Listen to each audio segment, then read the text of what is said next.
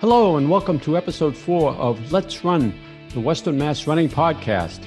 I'm your host, Tim Gaudette. This podcast is made possible through the resources at East Hampton Media. Well, Monday, April 19th, 2021 is Patriots Day in Massachusetts, and that usually means it's Marathon Monday. Unfortunately, because of the pandemic, the route from Hopkinton to Boston is once again quiet this Patriots Day, with the Boston Marathon having been postponed to take place on Monday, October 11th. Registration for this year's marathon opens up this week on Tuesday, April 20th. So I thought this would be an appropriate time to have a podcast in which the focus is on the Boston Marathon. The Boston Athletic Association has set a limit of 20,000 runners for this year's marathon, down from the typical number of 30,000, so the qualifying time required to make the field will be faster than usual this year. So to any of you listeners who are applying, I have my fingers crossed for you. My goal for this podcast was to feature a conversation with someone with years of experience running Boston, and I was fortunate to record a conversation with the perfect person, Craig Stokowski. Craig is a member of the Empire One Running Club and ran 21 consecutive Boston marathons from 1997 to 2017. Craig has tremendous insight on how the race has evolved over the years. So if you ever see him at the Elks after a Thursday night race, feel free to chat with him about Boston over a beer. In addition to his own running, Craig coached high school cross country for 15 years. But before I get to my conversation with Craig, I'd like to say that I've really enjoyed talking with folks for the podcast thus far. For me, I think my favorite part occurs after our recorded conversations when we spend another half hour or so catching up. After I recorded a conversation with Craig for this podcast, I spent almost an hour chatting with Craig and his wife, Sonia, who's also an accomplished runner in her own right. And Sonia appears briefly on this podcast. It will be great when road races finally return in earnest later this summer, when all of us runners can get together with each other and catch up. So hopefully you enjoy these podcasts as much as I do. And it's not my plan for these podcasts to be all about just guys running. I plan to get the perspective of women runners in future podcasts. I believe that everyone has an interesting story to tell, and I hope to help them tell that. So stay tuned after my conversation with Craig for a rundown of local running events. In last week's podcast, I mentioned races in Northern Connecticut, and afterwards, I received some info from Jeffrey Oldmixon about a group called Run 169, who are a group of runners that aspire to run a race in every town in the state of Connecticut. I'll have more info on that later in the podcast. Now, here's Craig.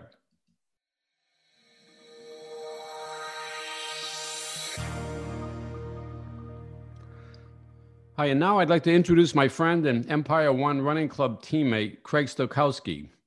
Craig ran 21 consecutive Boston marathons from 1997 to 2017. Craig now lives in Blandford, a nice rural town. Nice to see you, Tim. I know we haven't seen each other in person in quite a while, but yeah, it's good to see people in the running community, at least online or through email or some kind of contact. It's been kind of a, as you know, the past year has been kind of interesting, but anyway, so it's great to see you also, to chat with you. And so before we get talking about running, I have to ask Craig about the chickens. I think you have chickens, or maybe your daughter has chickens. Well, my daughter has chickens, and so my daughter and son-in-law moved in with me a couple of years ago. They sold their house and were looking for another house. So in the meantime, they brought their 18 chickens and their 2 dogs, and my grandson, and moved in with me for a couple of years while they were looking for another place to live, and just recently bought a house and moved out. But I asked my daughter what kind of chickens they were, because they're free range chickens, organic feed and the whole thing. She was selling the eggs, and but they're fun. They greet me in the driveway when I come home from work and everything. She has Buff Orpingtons, Barred Rock, and Cinnamon Queens are the type of chickens she has. So the reason I asked about the chickens is because I own chickens as well. I have we have 3, and they're Americanas. but we've made actually quite an investment in between the chicken run and the coop, and Oh yeah, quite an yeah. investment for three chickens. She has little capes for them. I don't know if that's where they got the word capon from, or they wear these little capes, I guess, to keep them warm. And she's got little blinders for them so they don't peck each other or Oh something. wow, wow. Oh yeah, so it's like there's a science behind it. But. Wow, but anyway, enough about chickens. I was just up at the Elks last Thursday night. I stopped by to see the Thursday night time trials from up at Holyoke Ashley Reservoir, and it was nice to see some of the runners there. So hopefully we can do more of that this year. Miss the races. I'm sure pretty much everybody else does too. Yeah, for sure. I talked to Dick Arsenault. Dick hopes that the racing will resume again. The normal racing will resume again this summer. So by hopefully July, we'll just have to wait and see. Yeah, sounds good. Yeah, but anyway, so let's talk about running. Like I said, your first Boston Marathon was in 1997. So how long had you been running before that? Was it something were you a high school track star? Actually, the year I graduated high school back in the mid 70s, the jogging boom was just starting out. And I decided, I didn't run at all in school, didn't play sports or anything really. But as soon as I graduated high school, it's like the next, that year, that fall, I started running and doing the jogging thing. And you didn't have really running shoes. You had, sneakers basically back then. Yeah, I remember. That's when I started, and I got up to like 5 or 6 miles, at a time at one point. But that went on for probably a year or so, on and off. Yeah, I remember that time period. I think it was Jim Fixx he wrote a book about running, and of course that was when Bill Rogers was running, winning Boston marathons in the late 70s. And I really didn't know all that much about, other than what you see on TV, on the news and things. I said, well, I was looking to get into a little better shape, so I figured I'd give it a try. So that was like in the 70s. So how did you ramp up to the point where you ran a marathon in Boston 97? I presume you ran marathons before that. Well, actually, so the jogging thing started, like I said, in the mid 70s, and then it took a nosedive. I went on vacation to the Cape for a week with some friends, and I ran once during the week, and then basically I took a 10-year hiatus from running, and didn't start up again until mid to late 80s, like in 1987 or so, and just as a way to get into a little better shape, because I thought that I could use a little exercise, and that seemed like a good way to do it. So I started doing that, and got a little more involved in looking at races, and I figured, well, maybe I'll try one someday. But my first race was the Noble Hospital 5K in Westfield. I've done that. Yeah, that was my first 5K, and that was quite an effort, and I was sore after and everything that comes along with that. But basically what I looked for in the early days was charity races, and for a cause, because I'm not really doing it for myself at that point, just a little bit just to stay in shape, but just combine the effort with something that'll do some good for somebody else. And Noble was a good start, I think. Yeah. Eventually I ran into the reservoir races, which used to be at McLean, not the reservoir up by Mount Tom. I can't, the name escapes me right at the moment, but it's Whiting. Yeah, Whiting Reservoir. That's where they used to run the running club races. And I eventually got into those and started doing those pretty much every week. And the rest, as far as racing goes, is history, because I just kept up with it since then. Right, but then how did you ramp up from 5Ks and 10Ks to a marathon? Well, that's funny, because I ran 5Ks for a number of years and eventually worked my way up to 5 miles and 10Ks, and going to the running club meetings and talking to people like Dan Toll and these guys back in the early 90s that were just talking about, going to run marathons. And I was like, why would you want to run that far? 26 miles, my God. It's 10K was like kind of my limit at that point. But it took me a couple of years. Eventually, I worked up to 10 milers, the Jones race, and half marathons. And I said, well, I'll give it a shot. And I used to train with like Dan and a number of other people from back in the day, the Buffums, now live in Aruba, and well, Mike Sheldon was around then, and Gordon Bates, and a lot of the old timers in the running club from back then. But those are kind of my training partners. Cool. So now I'd like to go through, you ran 21 marathons, Boston marathons from 97 to 2017. And so I'd like to go through the period chronologically and talk about, in your view, how the races changed over the years and highlight some significant events. So in the early 90s, the average number of runners who entered the Boston Marathon was around 9,000. Yep. But then in 96, it was the 100th anniversary of the race. So for that year, the officials relaxed the qualifying standards, and nearly 39,000 runners entered that year. Right. The following year, 97, was the qualifying standards were restored. In 97, that was the year of your first Boston Marathon. And that year, about 10,000 runners entered. So was there any special event that motivated you to register for the Boston Marathon back in 97?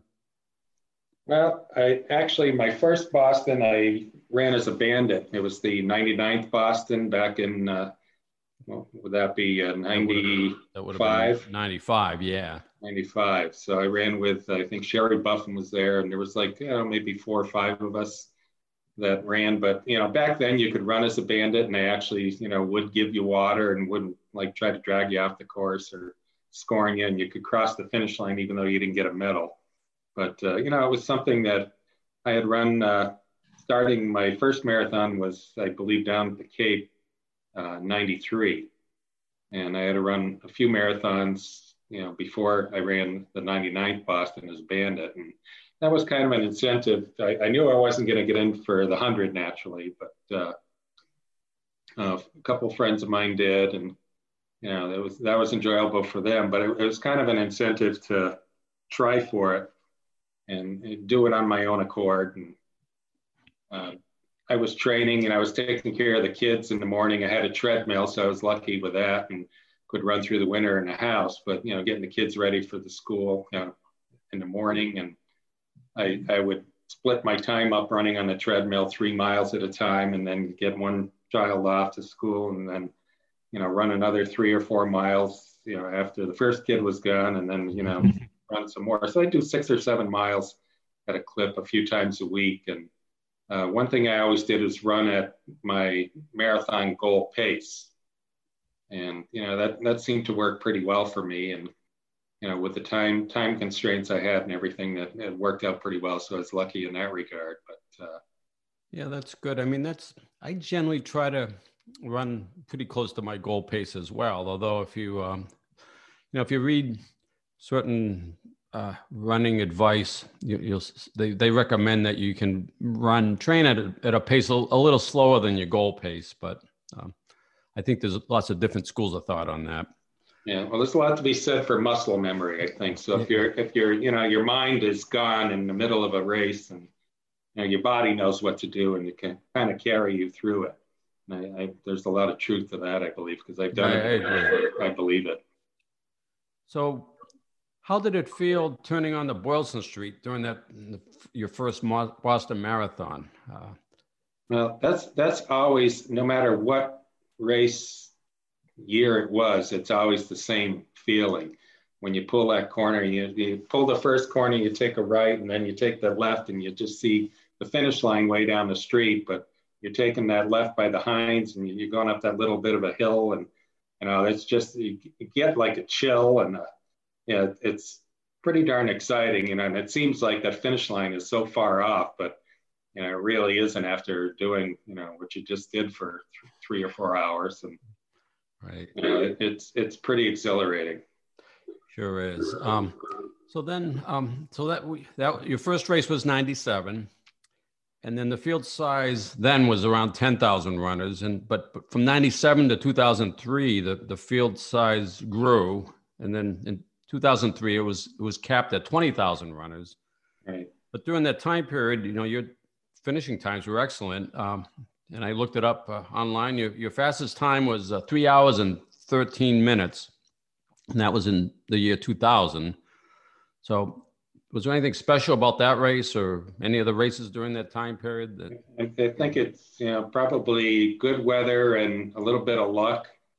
And, maybe I was trained a little better that year, but, a lot of things, you can go into one of these feeling great and feel like you're going to conquer the world and have a lousy day. And a lot of the good races I've had, I felt lousy at the beginning and didn't feel like I was going to have a good day, and ended up having a great day. So you never really know. You can't sometimes predict unless you have a lot of natural talent and you're like extremely well trained. But no, that's true. I don't typically run like that. Yeah, that's been my experience too. I think it's hard to predict how well you're going to do. And the weather is a big factor as well. I'll talk about the weather in a minute, but so progressing through the chronology of all your marathons here. So in the earlier marathons, the starting time was noon, but then in 2006, the field was getting larger and it was divided into two starting waves. 10,000 runners began at the traditional noon start time, with the remaining 12,000 runners starting at 12:30. So in addition to the two-wave start, the BAA for the first time also scored the event by net time or chip time. Now, any particular memories of the event? Do you remember what wave you were in? Or? For the most part, I think it was in the first wave, and as the years went by, I ended up naturally getting a little slower and moving back in the pack, and but I remember I liked it better when the crowd was a lot smaller, because the freedom was a lot better back then. You could basically walk into Athletes Village and you could make it in through the porta potty line in like no time at all, really. And you could walk into the massage, get a nice quick massage, and the lines weren't too bad. But much different nowadays when you go there. There's just so many people. Oh gosh, now the Athletes Village now it's just jam packed with people. Oh yeah. It's a city. It's a city. It really is. One of the most memorable things was after 9/11, the security that they had in place after that. And, they had people with automatic weapons on the rooftops and radiation detectors and all kinds of, security everywhere. And it was, I remember a girl didn't want to wait for the porta potty line, and she ran off into the woods, and that was like the wrong thing to do, because they went after her and ended up dragging her out, and you could fully see what was going on. But they swarmed her, and it's like she didn't seem like much of a threat, but they got to do their job, I guess. But right. Yeah, I've noticed the security there as well, and I think it ramped up even more after 2013, after the bombing. But going back to 2007, so the 2007, the start time was rolled back from noon to 10 a.m. And so how did you typically get to Hopkinton in the morning of the marathon? Did you take the Harriers bus? Well, some years I take the Harriers bus. I have family that lives in Upton, which isn't too far from Hopkinton. I stayed with them a couple of years. And sometimes we'd stay in a hotel in Boston and take the shuttle buses in, or somebody would give me a ride if it depends. Every year was a little different, but I did ride the provided transportation a number of years, and that was always kind of interesting, because everybody, the excitement and everything of riding to the starting line was always, especially the first timers, they were so nervous and everything, and I was kind of like old hat, and I just wanted to get it done and get to the finish line and have a cold beer or something. But It was Yeah, good. that's I did in 2016. I stayed over in Cambridge and rode the bus from Boston Common to Hopkinton, and that was quite an experience. But Yeah, memorable for sure. You know, yeah, you meet a lot of people from all over the world, and that's what's really kind of cool. right, right. Although I did like the Harriers bus. I picked it up in West Springfield, and Yeah, that's very convenient. I've used it a bunch of times, and yeah, yeah, it yeah, was or good. the Griffin's friends bus too. They had a pretty good setup. Yeah, yeah. I never rode in with them, but I ran with some of those folks one of the years. But anyway, so moving on in 2012, it was one of the hottest marathons. The temperature that day was almost 90 degrees. And so that was the only year that I know of where they offered deferments due to the weather. If you received your bib but didn't want to run because of the weather, that they allowed you to defer it to the following year. And in fact, 2,000 people took advantage of that. So any memories from running in the heat that year? Oh, the heat was awful. Oh my God. You could feel it just coming off the pavement. Your bottoms of your shoes felt like they were going to melt, especially after running, you know, in the sun all day. It basically cooked. And yeah, it wasn't probably one of my best times. And I think that's the year that Sonia ran with me, if I remember right. She could verify that if she was here somewhere. Okay, is that it? Yeah, that was the year. I ended up, I was on pace up to about mile 8. And then, you know, running through Framingham, ironically, and the sun was just beating down on me. I said, no, this is going to kill me. I ended up backing off and just slowing to a jog and a walk going up the hills. And, you know, it took me, I think it was 5:20 or so I finished in that year. But Sonia was doing a lot better than I was. And she actually was waiting for me, I guess, at points. And I was just walking and talking with people along the way because a lot of people chose to walk. But she came back and looked for me and couldn't find me anywhere. So it was we got kind of separated there. But yeah, I was quite a ways behind her because I think you finished in about a little over 4 hours, I think. So yeah, I was like an hour and 20 minutes at least behind her. So. But I personally think women run better in the heat. That might be just me, but it seems like they do. Well, there's been a lot more women runners in recent years. I don't have the numbers right in front of me, but the field size, in the last race in 2019, where they had 30,000 runners start, and out of that 30,000, there were 16,000 male runners and 14,000 female runners. So split was actually very different back, even when you ran in 97, your first race, you know, whereas like 10,000 runners, out of that 10,000, maybe I think the split was like 8,000 male and 2,000 female, something like that. So big difference over the years. Good to see. So then moving on in the chronology, in 2013, of course, was the year of the marathon bombing. The bombs were detonated near the finish line at 2:49 p.m., killing 3 people, injuring hundreds of others, and including 17 who lost their limbs. But you had completed the course by then. Any particular memories from that event? Oh yeah, a lot of memories that, you know, I could go on with a story that would take up the whole podcast, but I'll try to keep it short. But basically, Sonia was down by the Heinz, and you know the bombs went up, and she was going towards the finish line because we were supposed to meet there. I had about half a dozen people that were supporting me that day, and you know some of them were right near the finish line. My now sister-in-law and her boyfriend were right at the finish line, and she's a nurse and he's a retired police officer, and they were helping out with first aid immediately right at the finish line. And they're actually in some of the pictures that you see during the carnage at the finish line. But I was luckily, I beat the bomb by 17 minutes, I believe, something like that. But I was at the Rattlesnake Lounge, sitting at the bar having a beer, watching everything on TV.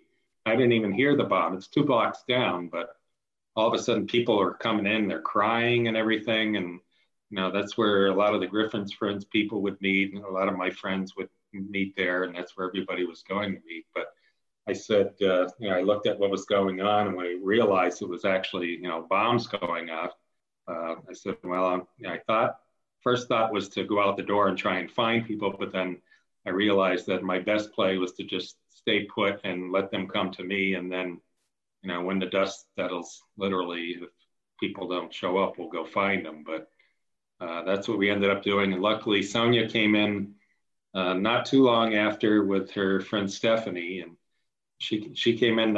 Ironically, the bouncer wanted to charge her the $10 to get in the door, even after the bombing. And she's like, I'm not paying that. And she just went past them and stormed in. And I could see her. I could see the door. And she's looking around for me. And her friend Stephanie saw me first sitting at the bar, and big smile on her face. And, they came over, and, big sigh of relief. And luckily they were there. And it was hours because, as you know, the cell phones all pretty much were crashing. Mine still kind of worked. Probably, for whatever reason, could have been work related. But I was able to communicate with some people, and I was getting a lot of texts from kids that I had coached, and because I coached cross country in high school for 15 years, and a lot of kids were texting me from all over the world, and to find out if I was okay, because they all knew I ran. So that was kind of crazy at that time period. But we didn't see our family, her sister, or anything for hours later, because we couldn't get out of the city, because at the time Sonia lived in Malden, and we normally would ride the T, the orange line, up to Malden, and we couldn't even get to the T at that point. And we tried to find a cab. The cabs weren't running, but there's a lot of stuff going around that day that I could talk about for hours. But the whole thing was tragic, and I'm glad everybody I knew made out okay.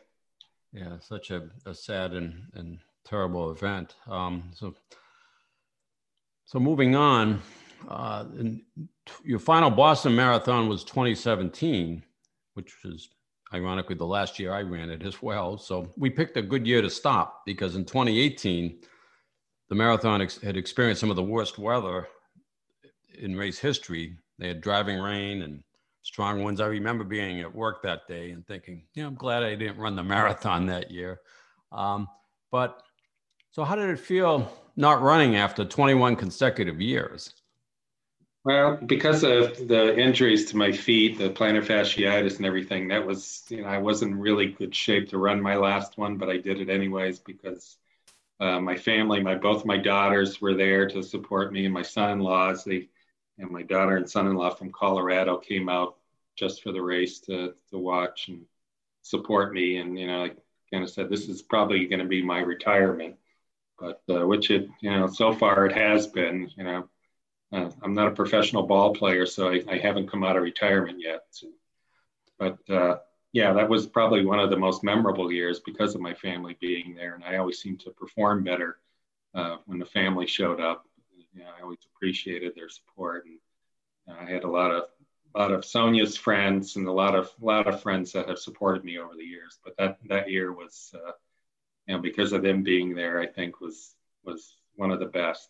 And, I'll never forget that. But I didn't break any records that year I finished. But, as far as the weather goes, getting back to that, I tend to run better on 50-degree rainy days. And that's always kind of been my thing. Yeah, no, I can relate to that. So I ran 3 times, 2015, 16, and 17. So my best was my first one, 2015. And on that day, temperature was 46 degrees, a little rainy. And that was, like, for me, perfect.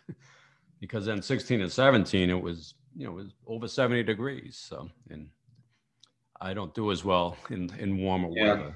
I'm thrilled. It's not because of the COVID situation, but because they actually have the Boston Marathon scheduled for the fall this year. And I'm really bummed I don't get to run, because naturally I think most people run better in the fall because, you have all nice weather to train in, and the fall tends to be a little cooler, especially October is a great month to run. That's my I ran Clarence DeMar was my PR race back in New Hampshire years ago, where I did a 3:08, and I was like, I was upset with myself because I felt so good I could have run faster, and but the weather was perfect, nice and cool, and 3:08 is an amazing time, something to be proud of.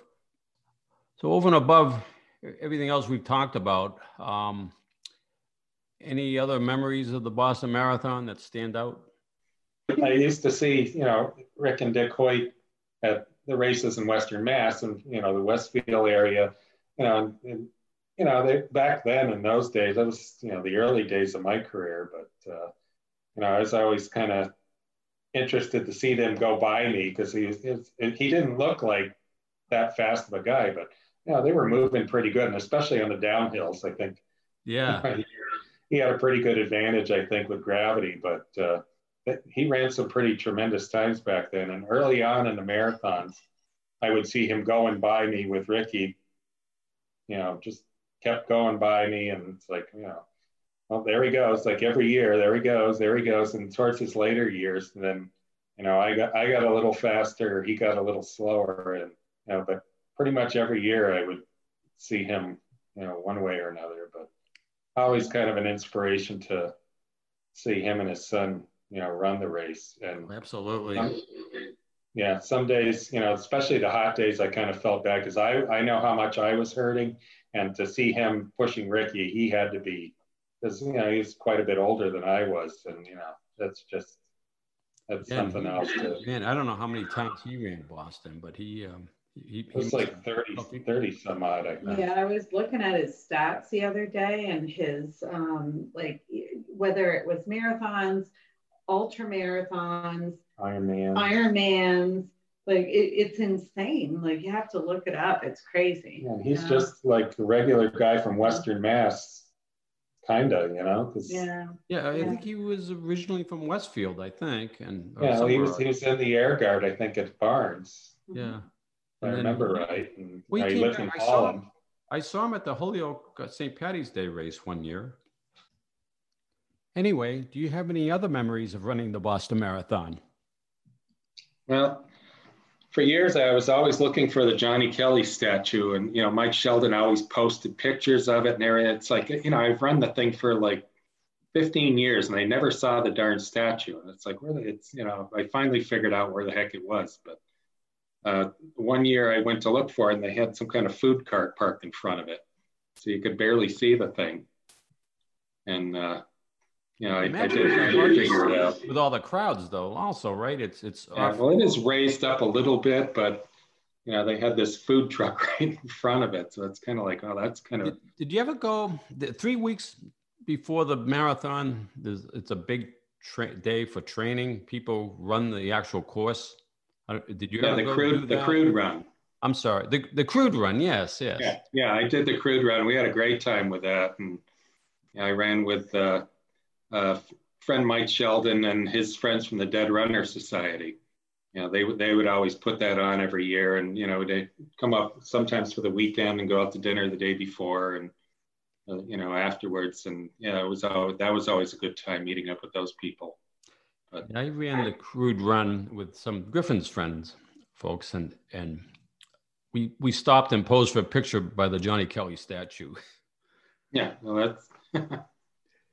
But you guys knew where it was, at least. Yeah. Well, during the race, of course, you couldn't see it. I was focused on the race, so probably would have never noticed it if somebody didn't point it out to me. If I can add a couple things. Sure. Wayback Machine. So when I first started running marathons we didn't have gels.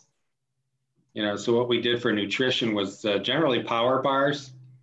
And if you ever tried to eat a power bar when you're running, it's pretty difficult. But some people used to try and cut them up. And you need like a hacksaw to cut them up in little pieces and try and take little bites of them. But a lot of times I'd use like Jolly Ranchers or just something to get some sugar in or something. But the invention of the gels was, I think, a big step forward as far as nutrition goes, because they moved me to a different level, absolutely. And Well, it's like the newer running shoes are much better than what we used to run in. We're basically just hard rubber soles and not much cushioning and everything. So things have come a long way. So if some things are easier, yeah, the advances in the running science are probably beneficial to people now, where they can run better and run better times. Yeah, you mentioned trying to eat a power bar.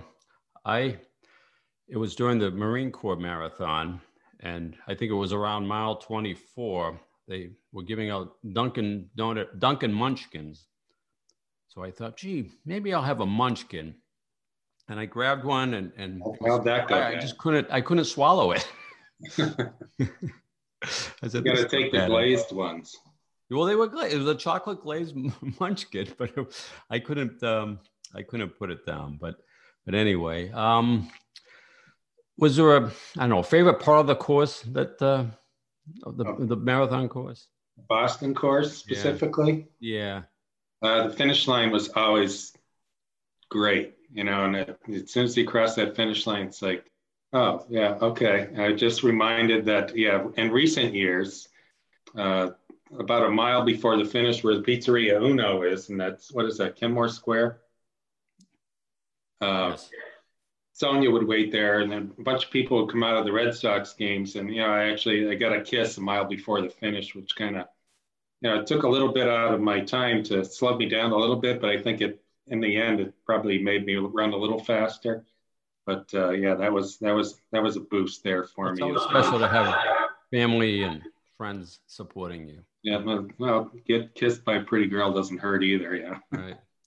So that means you didn't stop at the Scream Tunnel then. In the earlier years, I'd stop by. I never kissed anybody because I'm sorry, but I was just kind of creeped out about kissing strange girls, I guess. But I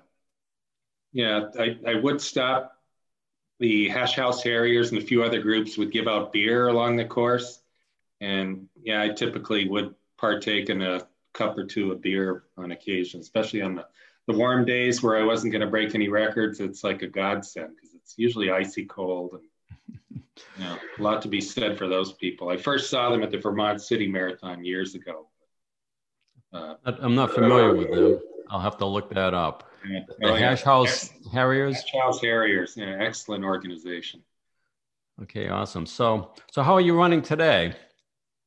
Not too bad. I started on New Year's Day. I tried to do a streak thing, and I think I went 10 days, and then my back acted up, and I was kind of doubled over. So I said, well, I had to take a couple weeks off and kind of, start walking straight again. And but the running wise was going okay. I'm doing, probably every other day, sometimes 2 days in a row, but usually only, maybe 14, 15 miles a week tops at this point. But I'm still running around probably 8-minute pace or so not too bad. I'm pretty happy with that.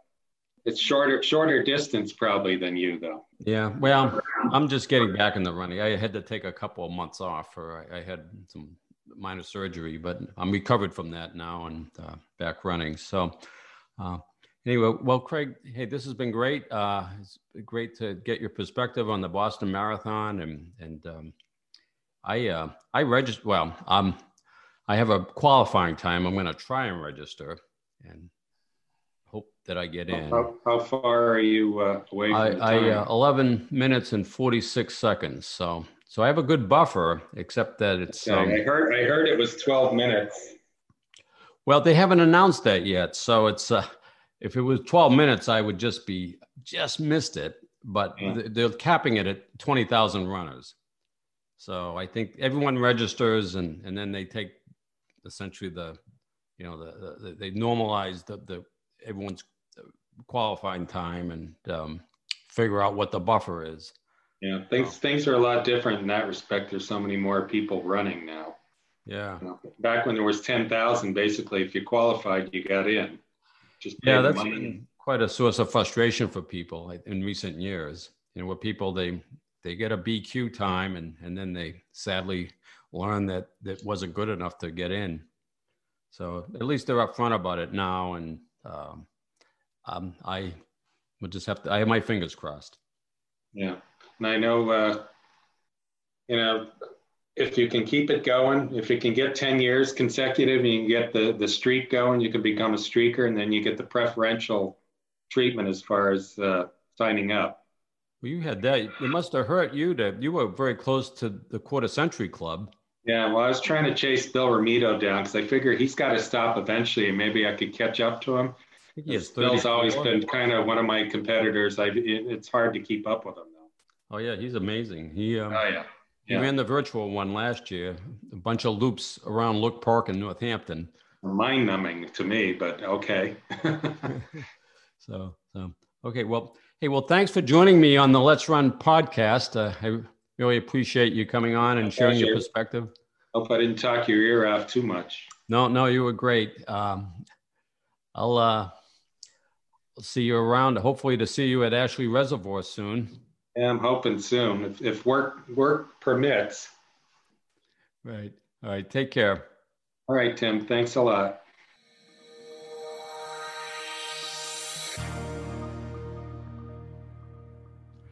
Now for local running news and events. In the Pioneer Valley, there are now time trials every evening from Monday through Thursday, hosted by the local running clubs. The format is essentially the same for all of these. You show up, register, run, and time the course on your own, and then submit your time where you registered. Results will be posted on the corresponding running club website. Make sure to wear a face mask and practice social distancing when checking in and submitting your time. So I'll go through a rundown of the time trials. On Monday evenings at Stanley Park in Westfield, the Empire One Running Club hosts 3-mile time trials. Check in at the small gazebo at Stanley Park. Run on your own between 5:30 and 7 p.m. On Tuesday evenings, the Sugarloaf Mountain Athletic Club hosts time trials on their 5K cross-country course. Register on Burt's Pits Road in Northampton. Run on your own between 5:30 and 7. On Wednesday evenings, the Greater Springfield Harriers host their Summer Sizzler Race Series at Forest Park. These races will be a time trial format and alternate each week between an on-road 8K and a cross-country 5K route. The event on Wednesday, April 21st, will be on the 8K road route. Register between 5:30 and 6:30 p.m. near the Walker Grandstand across from the basketball courts. Again, the Harriers time trials are on Wednesday evening, although the Harriers had a special Monday night event on Monday, April 19th, to celebrate Everett Barney Day. Back in 1890, Everett Barney donated 178 acres to the city of Springfield, which is now Forest Park. And on Thursday evenings, the Empire One Running Club hosts 5K time trials at Ashley Reservoir in Holyoke. Check in under the canopy in front of the Holyoke Elks, then run the 5K course on your own, and then submit your time. Do this between 5:30 and 7:30 p.m. And the Elks is open for pre- and post-race activities. Also, there is still time to sign up for the 4-Run-3 5K and 10K training group. The group meets at the 4-Run-3 store in East Longmeadow on Thursdays at 6 p.m. and on Sundays at 9 a.m. The group started on April 8th, and 70 folks have already enrolled, but you can still sign up until Thursday, April 22nd. And Jill and Tim Murphy are planning a graduation race on either June 12th or 13th. So other local events that I found by looking on the Harriers website as well as on Running in the USA were as follows. On Saturday, April 24th, the 4th annual virtual Red Shoe 5K Run and Walk in Springfield. Proceeds will benefit the Ronald McDonald House of Springfield. Also on Saturday, April 24th, the 10th annual McDuffie Run for Hope 5K in Granby, Mass. On Sunday, April 25th, the virtual Daffodil Run for Big Brothers and Big Sisters in Amherst. And on Sunday, May 2nd, the Western Mass Mother's Day Half Marathon and 5K, a benefit for Cancer Connection in Whately. The Healthy Kids Running Series for children in grades pre-K through 8th grade runs for 5 weeks and starts on May 2nd in Hamden. And if you're interested in obstacle courses, the HESCO Bone Frog New England event takes place on Saturday, May 15th at Berkshire East Ski Area in Charlemont. Bone Frog is the only Navy SEAL obstacle course race. I just saw that the Happy Valley Half Marathon and 5K, originally scheduled for Sunday, May 16th, has been postponed to Sunday, October 17th. On Sunday, May 16th, the 7th annual Celebrate Kate 5K in Springfield. Then on Thursday, May 20th, the Old Colony Marathon and Half Marathon at Stanley Park in Westfield. Talked about this last time. And then on Saturday, May 22nd, the Ren Westfield Flat and Fast 5K. As always, check the websites for details. I believe most of these are virtual events.